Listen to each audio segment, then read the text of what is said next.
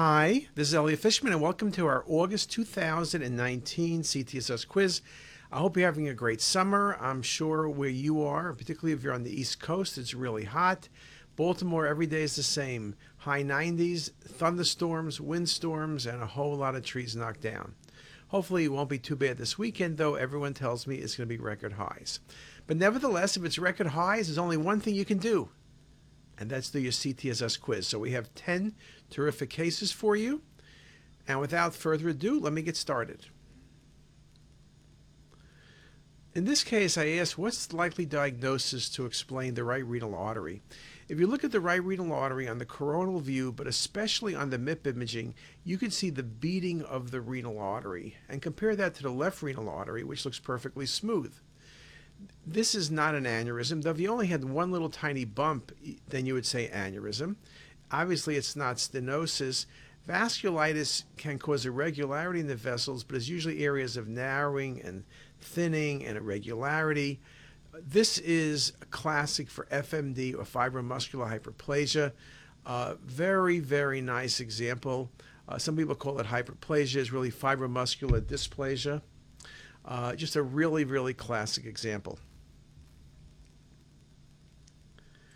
This is a simple case, and today I was at a adrenal conference, is why I showed this case. It wasn't one of the cases from conference, but we always see these people get very excited about these lesions. They kind of want to work the patient up. If you look at the lesion, it's low density. In fact, you put a cursor, it's minus 30. You look at it compared to the retroperitoneal fat, which is typically minus 80.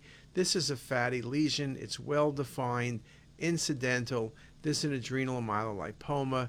It's not an adenoma. Adenomas typically go as low as minus 10. This is minus 30. Carcinomas are solid and irregular and enhanced, and this is not adrenal hyperplasia. So a classic adrenal myelolipoma. This patient presented with chest pain, and what's the best diagnosis? When you look at the axial images, you look at the root of the aorta and you see a dissection. This is a gated acquisition, which is critical. I see mistakes all the time where people don't do gated acquisitions and they assume what they're seeing is motion, or at times they have motion and they'll call it a dissection. We are doing cinematic rendering with this black blood approach, and look how nicely you see the flap within the lumen. This is just a beautiful example of a type A dissection. Just a really good case. Obviously, it's not a motion artifact. It's not an intramural hematoma. And type B dissections begin just past the left subclavian artery. This patient had FUO, and what's the best diagnosis? So you see in this case a large spleen, and there's 4 choices here, and mono, lymphoma, and sarcoid all can give you a large spleen. TB can occasionally, but it's rarer. But then you look and you say, oh my goodness, look at those nodes in the subcrural space. Look at the peripancreatic and paraortic nodes. Now, mono can give you nodes, but this would be a lot of nodes. And sarcoid can give you nodes, but it's rare to ever see subcrural nodes, and these are kind of bulky. And I will admit at times sarcoid and lymphoma can look very similar, but when you see large bulky nodes, subcrural nodes, peripancreatic nodes, and a big spleen, you're dealing with lymphoma, and lymphoma indeed is the correct answer in this case. This is a wonderful case. When you look at the images, you see this quote-unquote foreign body, and then I ask you, what is the device? It isn't there accidentally. And what's it used to repair? Well, when you look at it both on the axial as well as the MIP imaging, and I have the most incredible cinematic renderings here, but we're submitting it to radiology, so I don't want to use it, or radiology won't accept it. You can see that this device is sitting between the right and left atrium. So it's not going to be a VSD. You don't treat atrial septal aneurysms with occluder devices, and this is an Amplatz occluder device, and you don't get pseudoaneurysms there. The classic thing you have is an ASD. We don't see the ASD because it's been taken care of by the Amplatz occlusion device. Just a very nice set of images.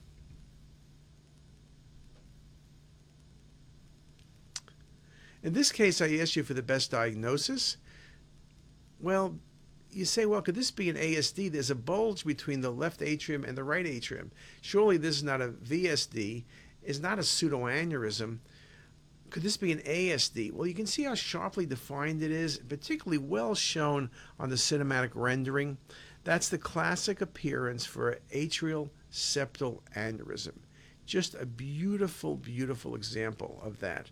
Very nicely shown, and typically nothing is done about that. This is a great case, and it's very subtle. And what's the best diagnosis? So what are we looking at? If you look at about the S2 level on the axial, there's a soft tissue mass present, which is better seen on the sagittal view, which is literally in the cord, but the cord doesn't extend it that low, obviously. So what could this be? It's not a meningocele. That's not the appearance of meningocele, and those are cystic. Lymphoma, that'd be exceedingly rare to have lymphoma there. Neurogenic tumor, typically if it was a neurogenic tumor, you'd see bone erosion. This is soft tissue mass. It appears to be enhancing. It's kind of a classic location for ependymoma. Just a wonderful case, and I have not seen too many of these cases. This patient had a recent gunshot wound, was discharged, now has thigh pain. What's going on? And they've palpated a mass, and you could see there's a outpouching off the patient's superficial femoral artery. You can see it nicely with MIP and with volume rendering. It's not a hematoma because it's really communicating and enhancing with the vessel. It's not a sarcoma, right? This is a big vascular mass. It's not active bleed because if it was active bleed, you would see changes in the boundary. It's really a well-defined process. It's connecting and communicating with the SFA. And a patient with recent trauma, be it stab wound or gunshot wound, this is the classic appearance of a pseudoaneurysm off the superficial femoral artery. Okay, just a beautiful image, both on the MIP and on the 3D reconstructions.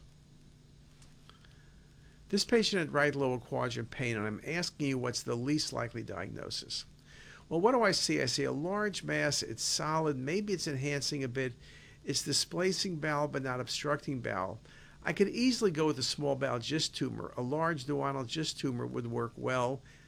I could go with lymphoma, but one solid mass lymphoma and seeing nothing else, I'd have a problem with that. But you can get big mesenteric masses with lymphoma, but I'm just not that excited. Is this a hematoma? Well, it's not high density. It's not low density. It's large, right in the mesentery, has mass effect. I just think this is not, I would not consider hematoma. To me, this is a solid tumor. The other possibility is a desmoid tumor, fibromatosis. I would have gone with a GIST tumor here or some sort of sarcoma, but I would have gone with something coming from small bowel. This was operated on. This was a desmoid tumor. So desmoid tumors usually are seen in patients with Gardner syndrome. That wasn't the case here. Desmoid tumors can simulate mesenteric masses, carcinoid tumors, lymphoma, GIST tumors. So it's a great mimicker, but we don't see them all that often. In this case, I'm asking you for the best diagnosis in a 50-year-old with left adrenal mass. So the first thing that's critical to recognize on this case is you don't see the right kidney.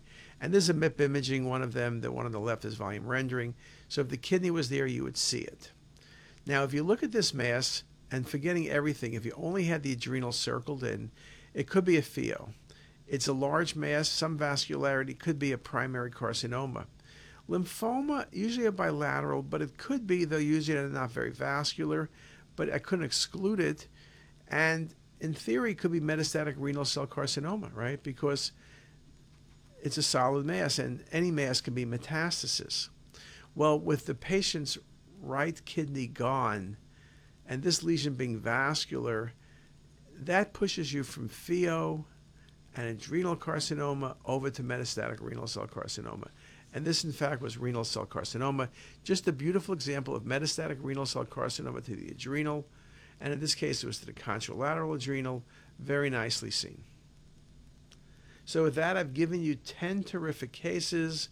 Take a look. We hope you like them. And just to let you know, if you want to see more cases, you can always look at CT as Us for cases, or you can go to the Apple Store and download our iQuiz, which has well over 1,000 of these incredible cases, literally through June 2019.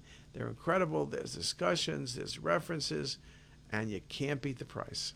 And with that, thank you very much for your attention. Catch you next time. Bye.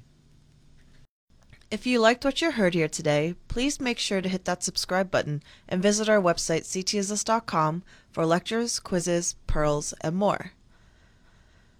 Also, be sure to check out our apps that are available for free on the Apple Store. All links are in the description box below.